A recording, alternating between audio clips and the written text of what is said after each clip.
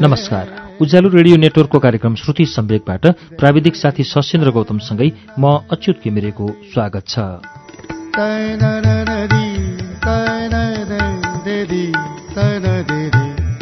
श्रुति सम्वेकको आज शुक्रबारको श्रृङ्खलामा पनि हामी जीवन खड्काको उपन्यास ओझेलको वाचन लिएर आइपुगेका छौं।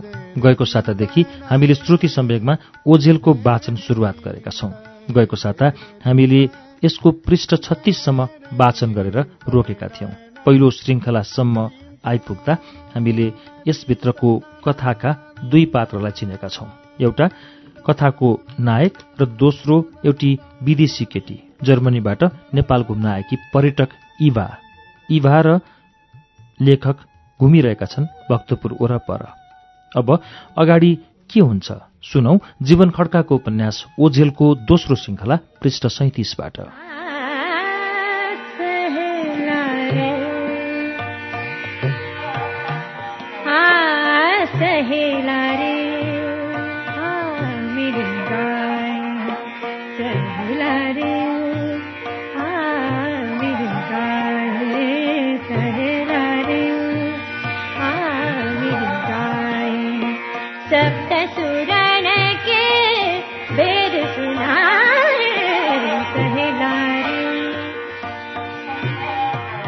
हामी हतारिँदै एउटा रेस्टुरेन्टमा फुत्त पस्यौं।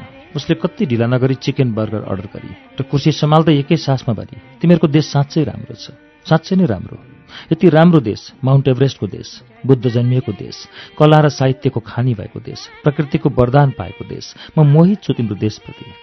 कुर्सीमा आरामसँग ढल्किँदै उसले लामो सास फेरी। उसको खैरो कपाल कुर्सी पछाडि झरना झैं चुन्डियो। कला र साहित्यबारे इभाको फराकिलो बुझाइ थियो। बेला बेला बोल्दा पनि इभा कुनै सुन्दर उपन्यासको पूरै प्याराग्राफ पढे जस्तो गर्थे। भन्थे जीवन हो साहित्य, साहित्य नै हो युगको बोली। साहित्यले युग र त्यस युगका मान्छेलाई समेत जीवन्त राख्दछ। मान्छेहरू कस्ता थिए, उनीहरूको सोचाइ कस्तो थियो, के लगाउँथे, के खान मन पराउँथे, कस्तो आकृतिका मान्छेहरू त्यस युगका थिए, ती यावत कुराहरू हामी तात्कालीन साहित्यको अध्ययनबाट मात्रै भन्न सक्छौं। र त साहित्य युगान्तकारी इतिहास पनि हो, जुन इतिहासले कालान्तरसम्म युगलाई भिडियो चित्र झैं छर्लङ्ग पारिरहेको हुन्छ। राजनीति र कलाबारे इभाका परस्पर विरोधी विचारहरू थिए। उसलाई प्रकृतिको मोहनी, कलाको जादु, रङ्गहरूको अर्थबारे घोत्ने नै रहर थियो। राजनीतिकै बारे भने उसका शास्त्रीय बुझाइहरू थिए। इभाले भनेकी थिए, म राजनीति प्रेमी होइन, म कला र साहित्य प्रेमी नै हुँ र प्रेमीबाट कर्मी बन्न खोजिरहेकी छु, मतलब एउटा किताब लेख्न चाहिरहेकी छु।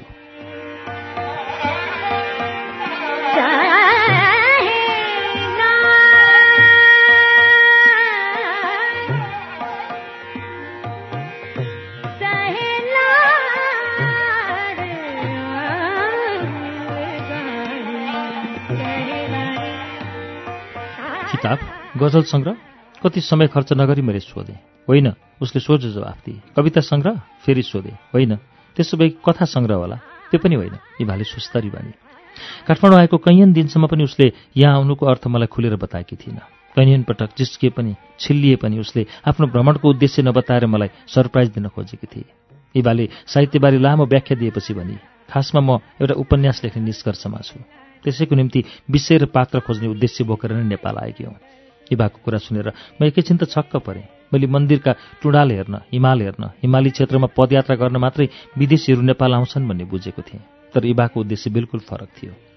इभाले गम्भीर स्वरमा थपी, म यस्तो उपन्यास लेख्ने सोचमा छु जुन दक्षिण एसियाको एउटा सीमान्त नागरिकको जिन्दगीको कथाले भरिएको होस्। सिङ्गो विश्वका निम्ति त्यो नौलो र अचम्म लाग्दो होस्, अनि त्यो प्रकृति र प्रेमको पर्यायवाची होस्। इभाले कस्तो उपन्यास लेख्ने भन्ने बारे प्रारम्भिक खाका समेत तयार पारिसकेकी रहेछ। झण्डै आदि नेपाल घुमेका उसका बाबुले उपायबारे उसलाई सघाएका रहेछन्। त्यही भएर पनि नेपाल र नेपाली जीवनमाथि इभाको बुझाइ फराकिलो थियो। ऊ भन्दै थिए, त्यस्तो उपन्यास लेख्ने मेरो चाहना छ जसमा मान्छेले भोगेको इतिवृत्तान्तलाई प्रकृतिसँग दाँच्न सकियोस्। मान्छेले आफ्नो मनलाई प्रकृतिसँग कसरी नियोजन र समायोजन गरेको हुन्छ, त्यसलाई काम झैं छर्लङ्ग पारेर शब्दमा उतार्न सकियोस्। इभाले धाराप्रवाह रूपमा साहित्य र आफूले लेख्न खोजेको किताबबारे बताइरहे। उसले भनी, प्रेम, प्यास र परिभाषा खोजी गर्नको लागि म मान्छेको जिन्दगीलाई हरेक कोण र दिशाबाट नापेर चिरफार गर्न खोजिरहेकी छु। अनि त्यस चिरफार पश्चात टुक्रा धुजा र छ्याल्ल ब्याल्ल भएर छरिएका प्रेम, अभिलाषा र प्यासलाई मान्छेभित्र उब्जने चाहना र सपनासँग मन्थन गर्ने सोच सजाइरहेकी छु। त्यो मन्थनबाट निस्किएको अमृत नामको स्वाद चाखेर शब्दमा उतार्ने चाहना पूरा गर्नका लागि नै म उपन्यास लेख्न खोजिरहेकी छु। मान्छेको जिन्दगीको सबैभन्दा महत्त्वपूर्ण हिस्सा भनेकै प्रकृति हो। म अब आफूलाई त्यही प्रकृतिसँगै घुलाइदिने बाहनामा भौँतारिरहेकी छु।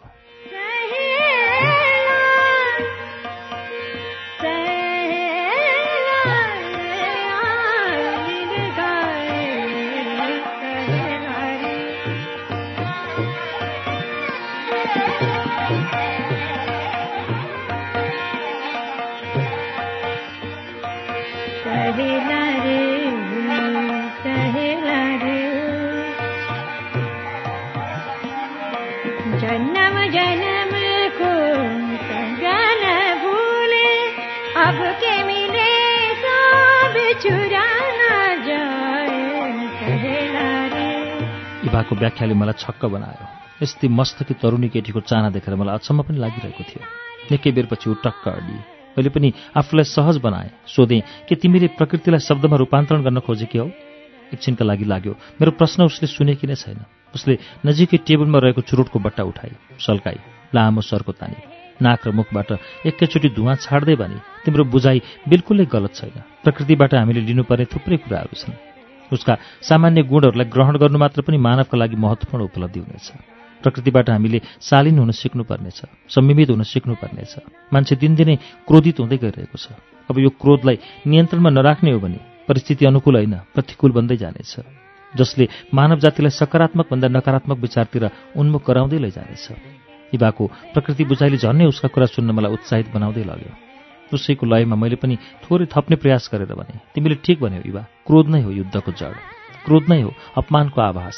मान्छेका मनमा बदलावको भाव जन्माउने क्रोध नै हो। क्रोधले मानवको खुसीलाई छिन्न भिन्न पारिरहेको हुन्छ।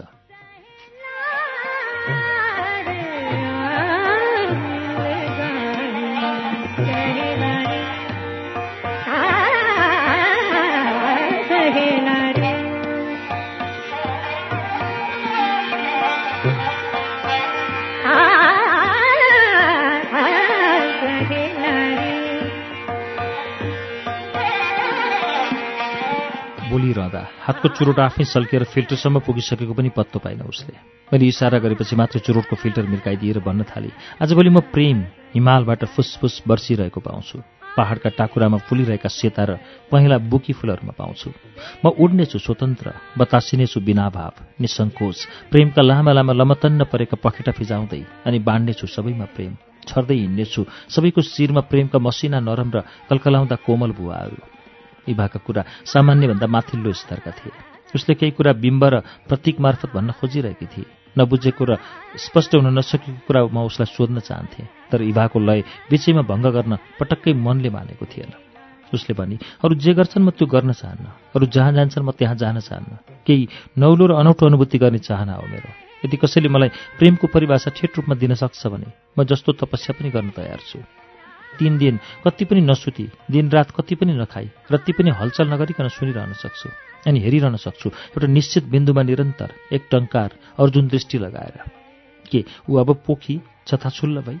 मैले सोच्नु स्वाभाविक थियो, किनकि इभा एकाएक शान्त भई एकपटक लामो सास तानेर आकाशतिर फाले। उसको अनुहार उज्यालो देखियो। जसरी सन्तान जन्माएपछि आमाको अनुहारमा खुसीको आभा थपक्क बल्छ, जसरी तुम्मिएको दिन अचानक सूर्य उदाएपछि आकाश सर्लक्क खुल्छ। इभा अरू जस्तै केटी होइन जस्तै छ। उसँग बहसको उन्माद मात्रै थिएन, कला र साहित्यको गम्भीर बुझाइ पनि थियो। कुरा बुझ्ने भएदेखि नै उसले बाबुको मुखबाट नेपाल र यहाँको सौन्दर्यबारे धेरै कुरा थाहा पाएकी थिए। त्यसैले उसका कुरा सुन्दा पहिलो पटक नभएर कैयन पटक नेपाल आएको कुनै अनुभवी बोले जस्तो लाग्थ्यो।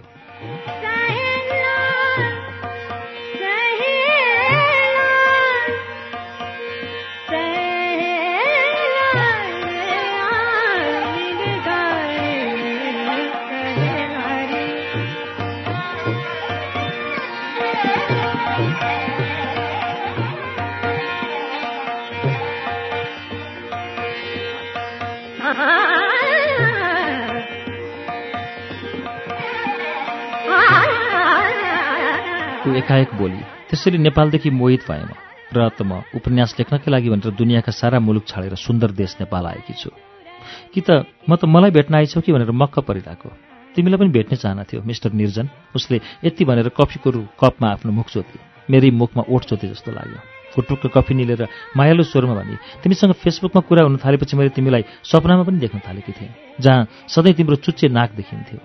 बुच्चो नाक भएको नि पाइन्छ नेपालमा, तिमी खोज्न सक्छौ। मैले स्वरलाई नाटकीय पाराले रुखो बनाएँ। उहिले फेसबुकमा खोज्या नि, होस् बुच्चोभन्दा चुच्चै जाति। उसले लामो लेग्रो ताने।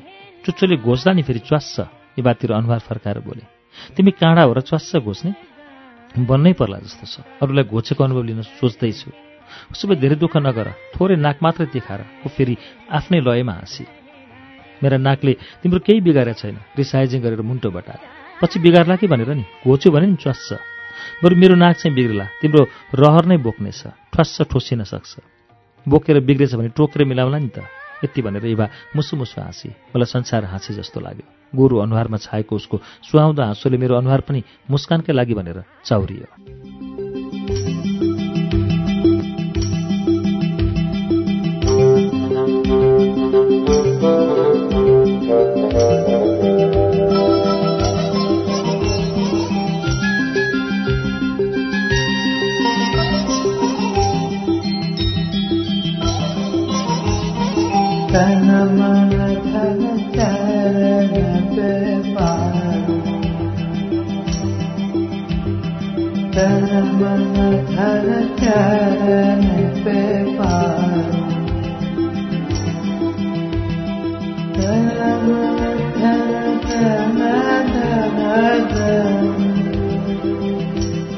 प्रदर्शनी मार्गमा सधैँजसो बिहान भिड लाग्छ।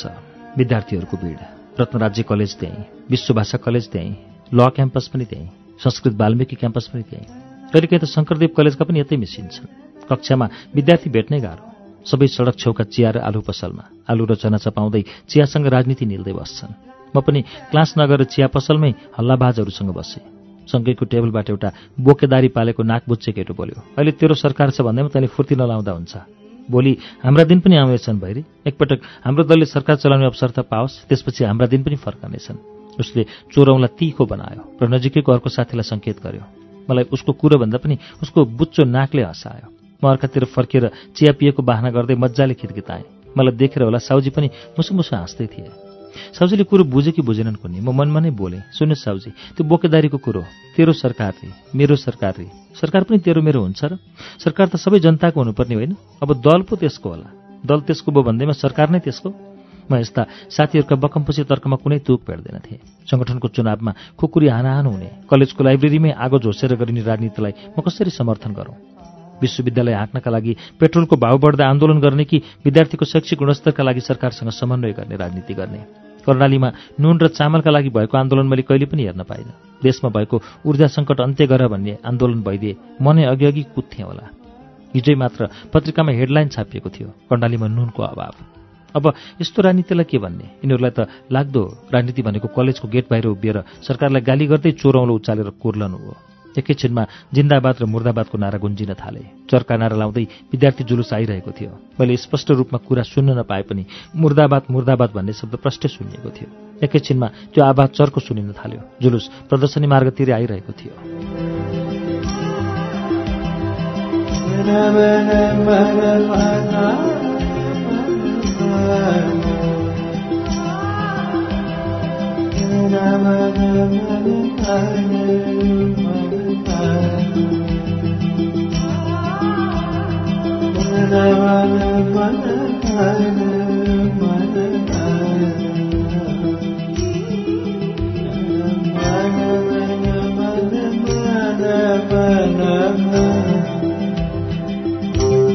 त्यति बेलासम्म विद्यार्थीहरूको नाराबाजी सहितको जुलुस ल क्याम्पसको गेट छेउ आइपुगिसकेको थियो।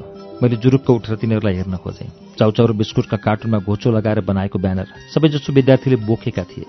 सबैका ब्यानरमा छुट्टा छुट्टै विरोधका शब्दहरू थिए। दमनकारी सरकार चाहिँदैन, मूल्य वृद्धि फिर्ता गर, प्रधानमन्त्री राजीनामा दे, मूल्य वृद्धि षड्यन्त्र हो। जुलुसको अग्रभागमा एउटा तिखे तिखे केटो हातेमाइक मुखमै जोतेर एक हात उचाली उचाली कराउँदै थियो, राष्ट्रघाती सरकार चाहिँदैन, प्रधानमन्त्री राजीनामा दे।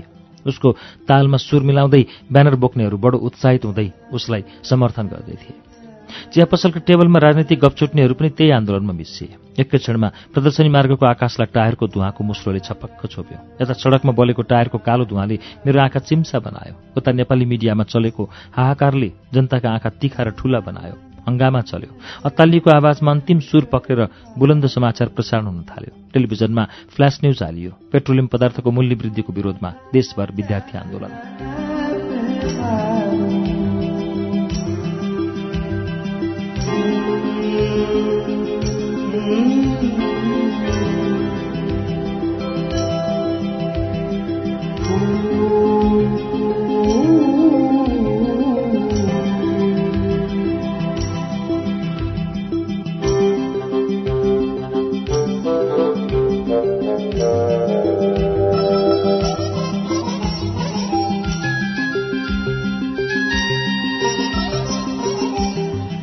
इभा काठमाडौँ आउनु र कलेजमा आन्दोलन सुरु हुनु अनौठो संयोग जस्तो भएको थियो। त्यसैले पनि मलाई दिन बिताउनका लागि इभासँगको यात्रा रमाइलो भइरहेको थियो। मुस्किलले महिनामा एकाध दिन कलेज चल्ने गर्थ्यो।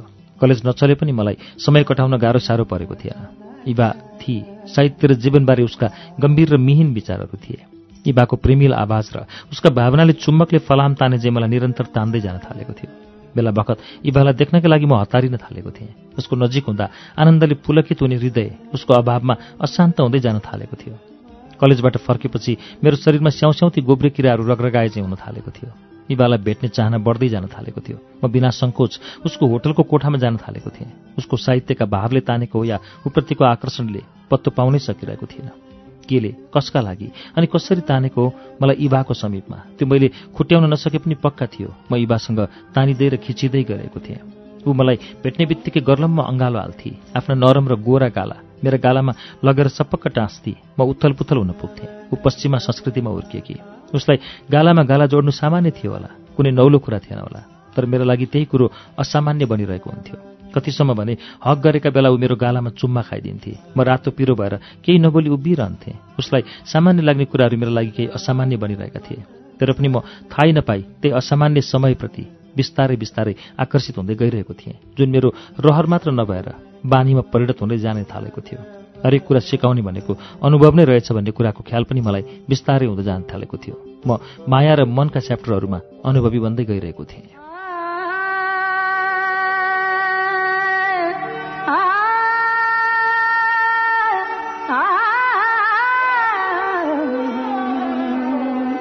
रंगी सारी गुलाबी चुनरिया रे, रंगी सारी गुलाबी चुनरिया रे, मोहे मारे नजरिया सबरिया रे, मोहे मारे नजरिया सबरिया रे।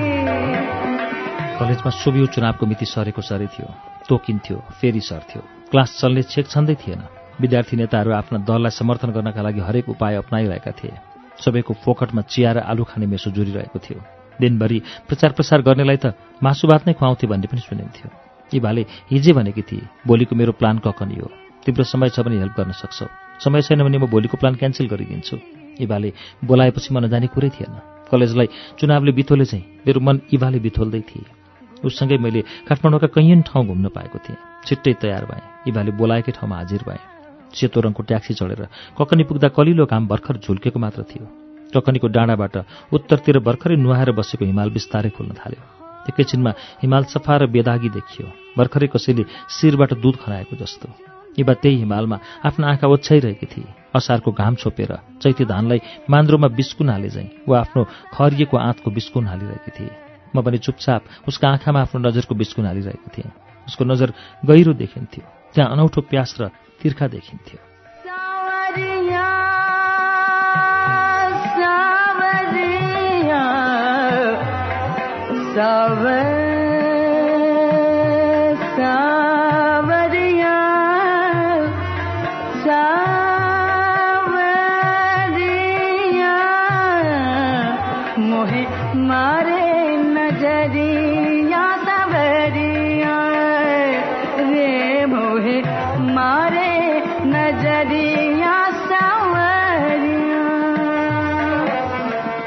इभाले एकटकले धेरै बेरसम्म हिमाल हेरिरही र सुस्तरी मतिर फर्किँदै भनी, तिम्रो देश दुनियाँकै धनी देश हो निर्जन, मनको धनी, मायाको धनी, स्वाभिमानको धनी, आत्मसम्मानको धनी, उत्प्रेरणाको धनी, प्रकृतिको धनी, सुन्दरताको धनी।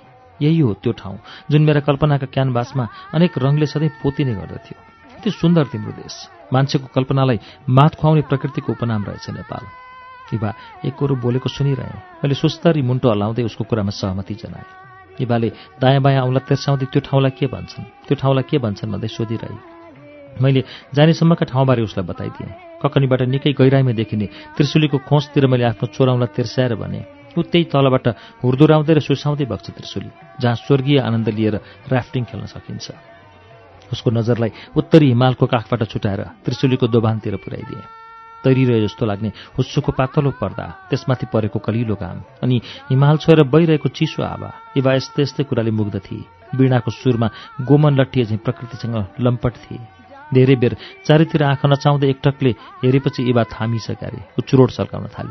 मेरो नजर अझै उसको अनुहारबाट हट्न फिट्टिकै मानिरहेको थिएन।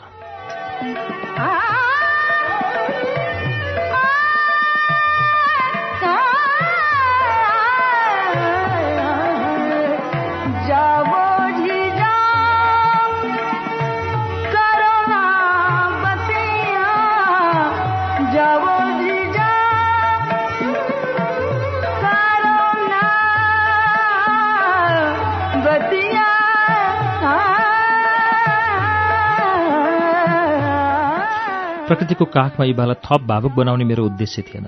मैले उसलाई सोधिहालेँ, साँच्चै तिमीले उपन्यास किन लेख्न आँटेकी? इभालाई कतिखेर बोलौँ भएको रहेछ गारे। प्रश्न भुइँमा खस्न नपाउँदै भनिहाली, केवल साहित्यकारको पगरी गुत्नका लागि होइन, पुस्तकको नामले सबैले चिनुन् भन्ने स्वार्थले पनि होइन। मलाई किताब लेखेर शेक्सपियर, टेगोर अनि मैक्सिम गोर्की जस्तो विख्यात बन्ने चाहना त झन् पटक्कै छैन। न त मलाई साहित्यका लागि दिइने नोबेल पुरस्कार जितेर आफ्नो धाक र रबाफ विश्वमै बढाउने सोचले किताब लेख्न प्रेरित गरेको हो। म त केवल प्रकृतिसँग भिज्न चाहन्छु, नेतृत्व रुझ्न चाहन्छु, त्यसको प्रेमलाई महसुस गर्न चाहन्छु। ठिक यसै गरी यति बोलिसक्दा इभाको हातमा रहेको चुरोट फिल्टरसम्मै सल्किसकेको थियो। बोल्न थालेपछि उसलाई केही होसै हुन्न।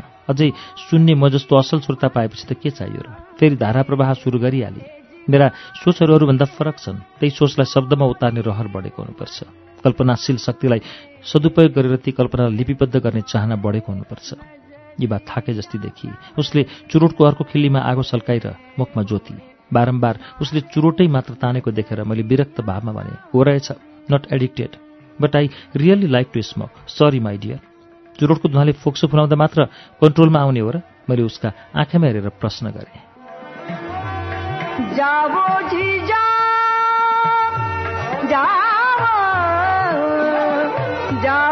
जी करो ना बतिया, जाओ जी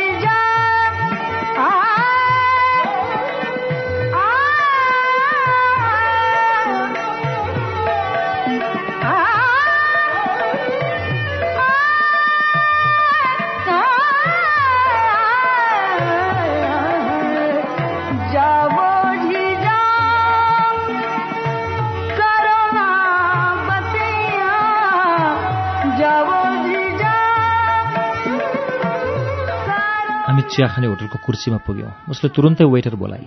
मेरो आँखातिर हेरेर आफ्नो आँखा उचाली थप एक सरको चुरोट तानेर स्ट्रेमा राखी। म तातो कफी नै खान्छु, सुस्तरी बोले म। स्ट्रेबाट उडिरहेको चुरोटको निलो धुवाँतिरै थिए मेरा आँखा। उसले भने आफ्ना लागि चिकन चिल्ली अर्डर गरी। वेटर बाहिरिएपछि फेरि उसले स्ट्रेबाट छल्किरहेको सिगार झिक्न खोजी। मलाई झनक्क रिस उठे जस्तो भयो। स्ट्रेबाट सल्किरहेको चुरोट थुत्त थुतेर उसैले जस्तो अभिनय गर्दै तान्न थाले। ऊ मरिमरि हाँस्न लागि र भनी, तिमीले आजसम्म तान्या छैन भने होइन त? सबैले कुनै दिन पहिलोपटक नै तानेको त हुन्छ नि, होइन र? तिमीले चुरोट तानेको सुहाएन। उसले हाँस्दा हाँस्दै भने, बुढो मान्छेले ललिपप खाए जस्तो भयो। तिमीले तानेको पनि त सुहाएको थिएन नि, पुरुषले स्कर्ट लगाएको जस्तो। अब मेरो पनि हाँसो थामिएन। त्यो चुरोट नभ्याउँदै वेटरले मेरो लागि कफी ल्याइदिएर भन्यो, चिकन चिल्ली एकछिन टाइम लाग्छ। म भने सिगरेटको धुवाँ उडाउन सिक्दै थिएँ। त्यही मौका पारेर उसले मेरो कफी घुट्काइहाले। मैले सिगारको धुवाँलाई उसले चाहिँ गोलो बनाउने प्रयास गर्दै भने, बाइ द वे त्यो कफी मेरो लागि हो। उसले अर्को घुटको सुरुप्प पारेर कफीको कप मेरो छेउतिर सारिदिए। कफी मिठो छ, खाएर हेर त। मैले अरूको जुठो खाने गरेको छैन। मेरो चुरोट ओठमा च्यापेको आवाज निस्कियो। आफ्नो गर्लफ्रेन्डको जुठो पनि खान नहुने? उसले प्रश्नशील आँखाले मलाई हेरी र थपी, के भयो त, आज खाएर हेर न त, आफ्नी मायालेको जुठो। जुठो खायो भने माया पनि बढ्छ अरे। उसको आवाजमा अलिअलि चेपारेपना मिसिएको थियो। आज धेरै कुराको अनुभव गर्ने अवसर पाउँदैछु। मैले सिगारलाई स्ट्रेमा निभाउँदै इभाको जुटो कफीको कप उचालेर दिगमिगाउँदै निले। वेटरले उसका लागि चिकन चिल्ली ल्याइपुर्यायो।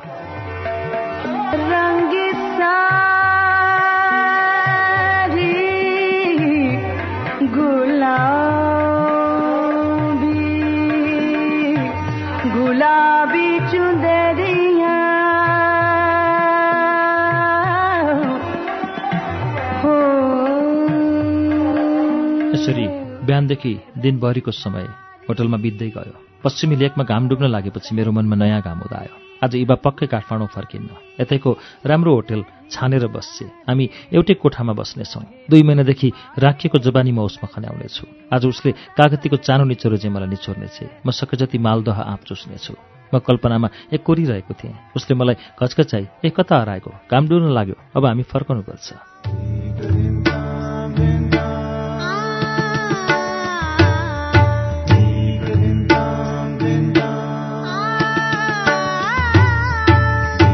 श्रुति सम्वेकमा अहिले तपाईँले सुनिरहनु भएको वाचन जीवन खड्काको उपन्यास ओझेलको वाचन हो। यसको बाँकी अंश वाचन लिएर केही बेरमा आउनेछौँ। उज्यालो सुन्दै गर्नुहोला।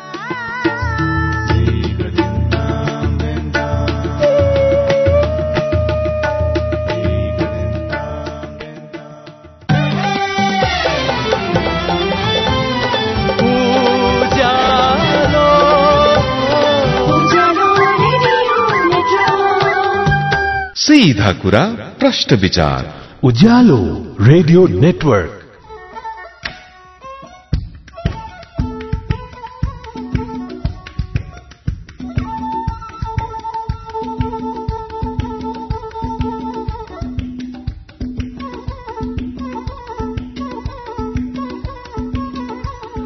कार्यक्रम श्रुति सम्वेकमा तपाईंलाई फेरि स्वागत छ।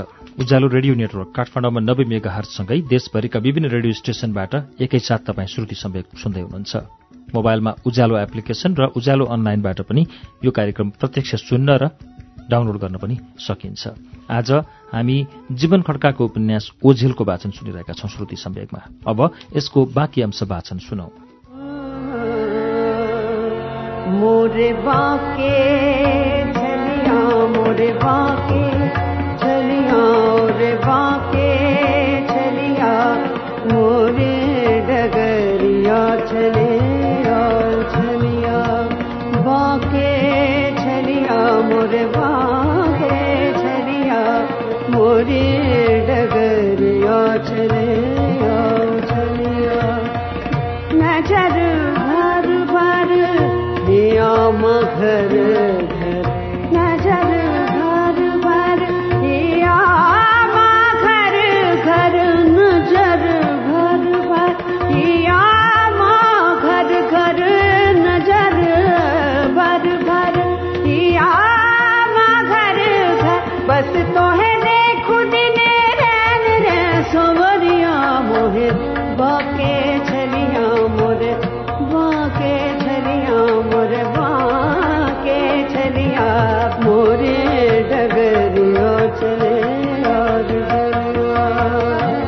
बागमतीको किनारमा ट्राफिक जाममा पर्नुभन्दा सकस काठमाडौँमा अरू केही हुँदैन होला।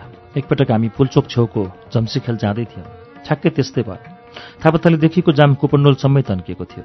आधा घण्टाभन्दा बढी गाडीभित्र कोचिँदा इभा र म दुवै उसिनेको आलु जस्तै हुन आँटिसकेका थियौँ। राजधानी शहरको यस्तो ताल देखेर मलाई इभाको अगाडि लाज पचाउनु निकै कठिन भइरहेको थियो। इभा जति बेला पनि तिम्रो देश सुन्दर छ भन्छे अनि मलाई फुरुङ्ग पारिदिन्छे। लाज पचाउने आधार खोज्नै सकिनँ मैले। झम्सीखेलमा इभा र मेरो प्रिय रेस्टुरेन्ट थियो। इभालाई फ्रेस हुन मन लाग्यो कि मलाई कर गरेर भए पनि त्यही लिएर पुगिहाल्थे। उचाइमा रहेको त्यो रेस्टुरेन्टको रुफटपबाट काठमाडौँको धेरैजसो भाग प्रष्ट देख्न सकिन्थ्यो। त्यो रुफटपले उसलाई यसरी तानेको थियो कि मेरा बेफुर्सदीका दिनमा पनि ऊ एक्लै त्यहाँसम्म पुग्थे र घन्टौँ बिताएर फर्कन्थे। भन्थे यहाँ मलाई आएपछि फर्कनै मन लाग्दैन। हामी घन्टौँ छतको एउटा कुनामा बिताउँथ्यौँ। प्राय उसका लागि रेस्टुरेन्टमा बस्दा 2वटा कुर्सी चाहिन्थ्यो, एउटा बस्नका लागि, अर्को खुट्टा राख्नका लागि। शाही स्वभाव जस्तो त्यही पोस्चरमा बसेर चुरोटको धुवा उडाउने उसको बानी भइसकेको थियो।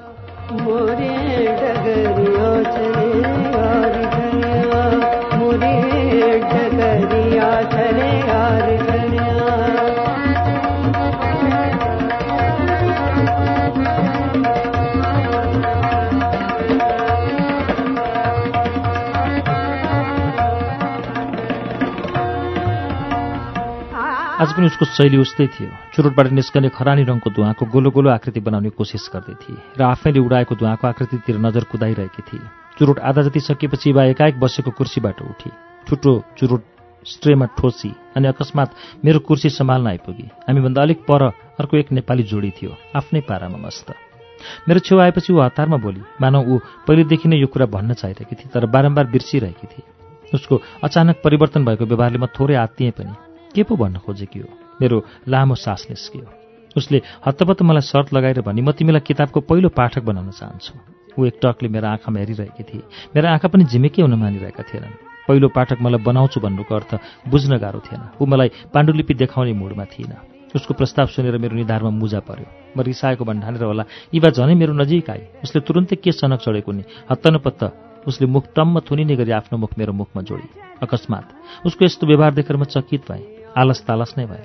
उसको ओठले मेरो मुख यसरी थुनियो कि एकछिन त म के गरौँ कसो गरौँ भएर रन थनिए। उसले छोडली प्रतीक्षा गरिरहे तर त्यो छेकछन्द फिटिक्कै देखाइन उसले। इभाको हातको स्पर्शमै उम्लने मेरो रगत र अत्तालिने मेरो मुटुले अब चाहिँ पक्कै ठाउँ छोड्ला जस्तो भइरहेको थियो। मेरो सासनली फुट्ला जस्तो भइरहेको थियो। हात र शरीर लगभग काँपिरहेका थिए। एकाएक दिमाग खलबलियो। कञ्चटका नसा चिडिक चिडिक भए।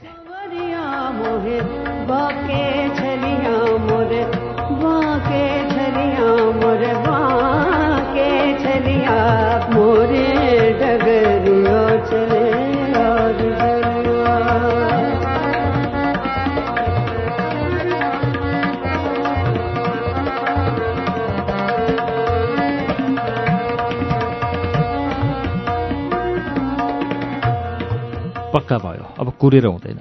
साहस छुटाएँ। हत्तपत्त उसको मुख आफ्नो मुखबाट छुटाएँ। पिञ्जडाबाट फुत्केको चरो जस्तो भए। कुटुकको थुक निल्न खोजे तर मुख सुक्खा भएको रहेछ। अनि इबातिर हेरेँ। सोचेँ प्रेम गरी खान पनि त्यति सजिलो कहाँ रहेछ र। निकै बेर लाग्यो मलाई। उसले पत्तो नपाउने गरी सम्हालिन। फाँ फाँ गरेर मुखबाटै लामो सास फेरे। बल्ल मेरो श्वास प्रश्वास स्वाभाविक गतिमा आए जस्तो भयो। के भो? उसले आफ्ना दुवै हात मेरा दुवै गालामा राखेर मायालु भावमा सोधी।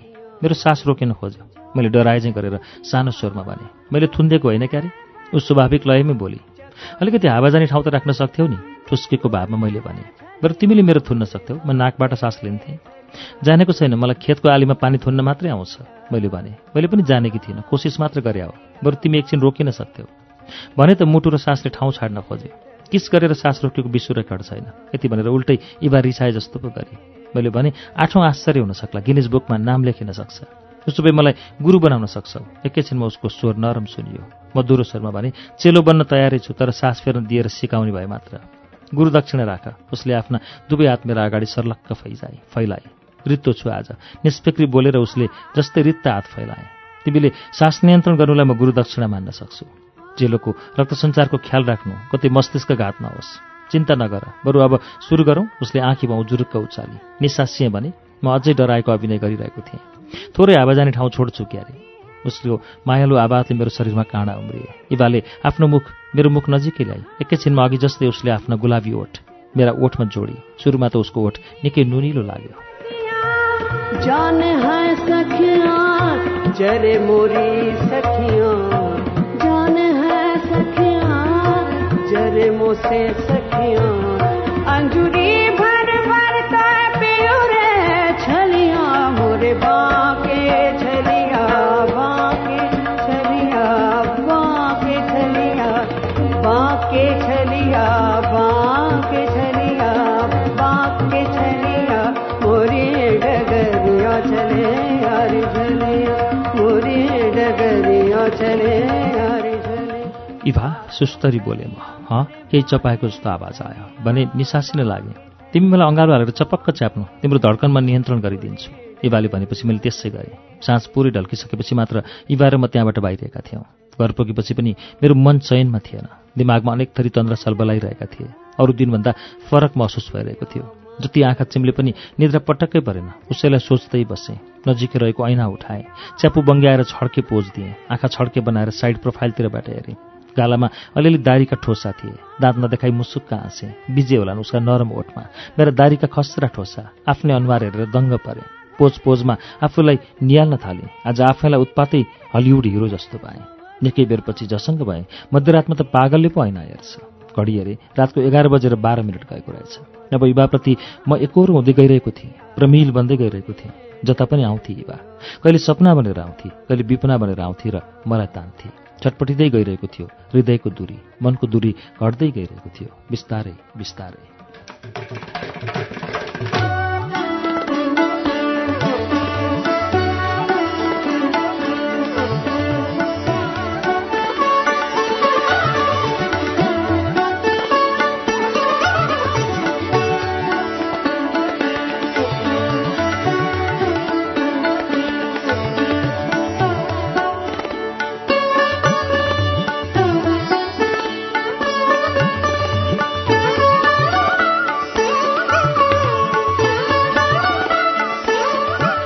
इबार म नगरकोट पुगेका थियौँ। पाखाभरि पहेँले फलेका थिए ऐँसेलु। इबाले ऐँसेलु खाने खुबै रहर गरी। पाकेको फल देखेर ऐँसेलुको घारीमा स्वाट्टै हात घुसार्नु उसको दोष थिएन। कुप्रे काँडोले कोतरेर उसका हात चरर रसाएका थिए। म मरिमरि हाँसेपछि ऊ ठुस्स परी। आफ्नै घारीमा छिरेर टुपुटुपु अञ्जुलीभरि ऐँसेलु टिपेर इबाको हातमा थमाइदिएपछि उसको अनुहार धपक्क बल्यो। उसका आँखामा पुरानै रौनक छोपियो। एकैछिनमा हामी एउटा शानदार होटल क्लब हिमालयको रुपटपको बायाँ कुनामा थियौँ। सरर चलेको हावाले शरीरको पसिना सुकाइरहेको थियो। इबा अरू बेला जस्तै एउटा कुर्सीमा शरीर र अर्कोमा खुट्टा राखेर ढल्किरहेकी थिए। धेरै बेरसम्म चुपचाप बसेकी इबा कफी र मोमो खाएपछि भने एकाएक फुर्तिली देखिए। आकाशमा काला बादलका डफ्फा त थिएनन्, मधुरो घाम लागेकै थियो। तर एकैछिनमा सिमसिम पानी पर्न थाल्यो। आकाशमा घाम पानी देखियो। हामी हत्तपत्त छाता भएको टेबलमा सर्यौँ। सिमसिम पानीले इबाको रोमाञ्चकतालाई पनि सायद बढाइरहेको थियो।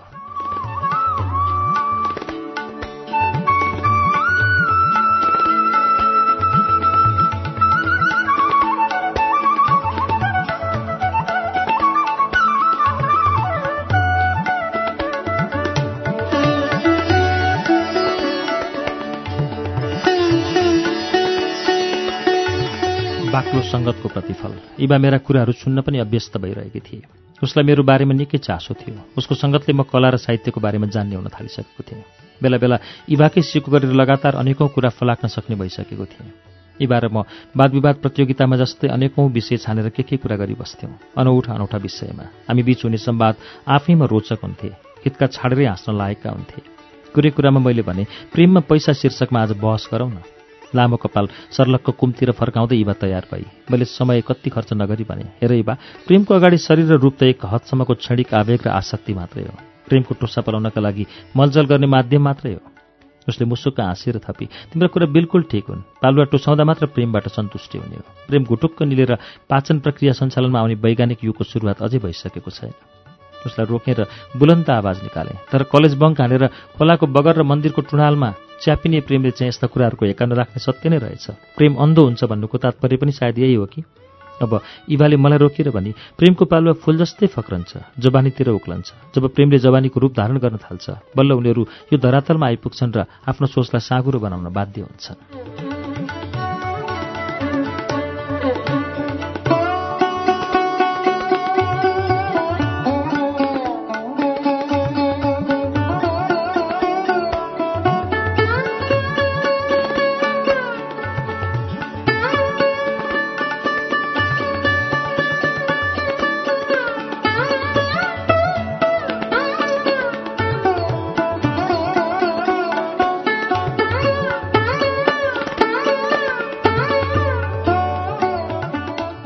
सकिएपछि पानी रोकियो।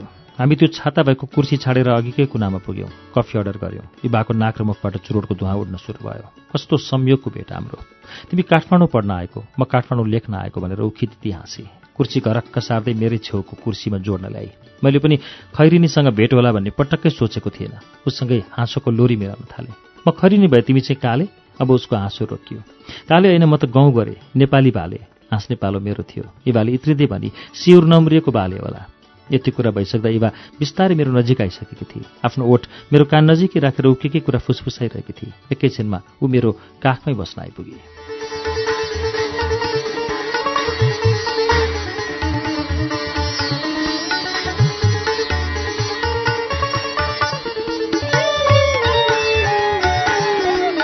श्रुति सम्वेकमा अहिले तपाईँले सुन्नुभएको वाचन जीवन खड्काको उपन्यास ओझेलको वाचन हो। आजको लागि हामीले दोस्रो श्रृङ्खला अब यहाँ ल्याएर रोकेका छौं। यसको वाचनको प्रतिक्रिया हामीलाई दिनुहोला। SHRUTI shruti@unn.com.np हाम्रो इमेल ठेगाना रहेको छ।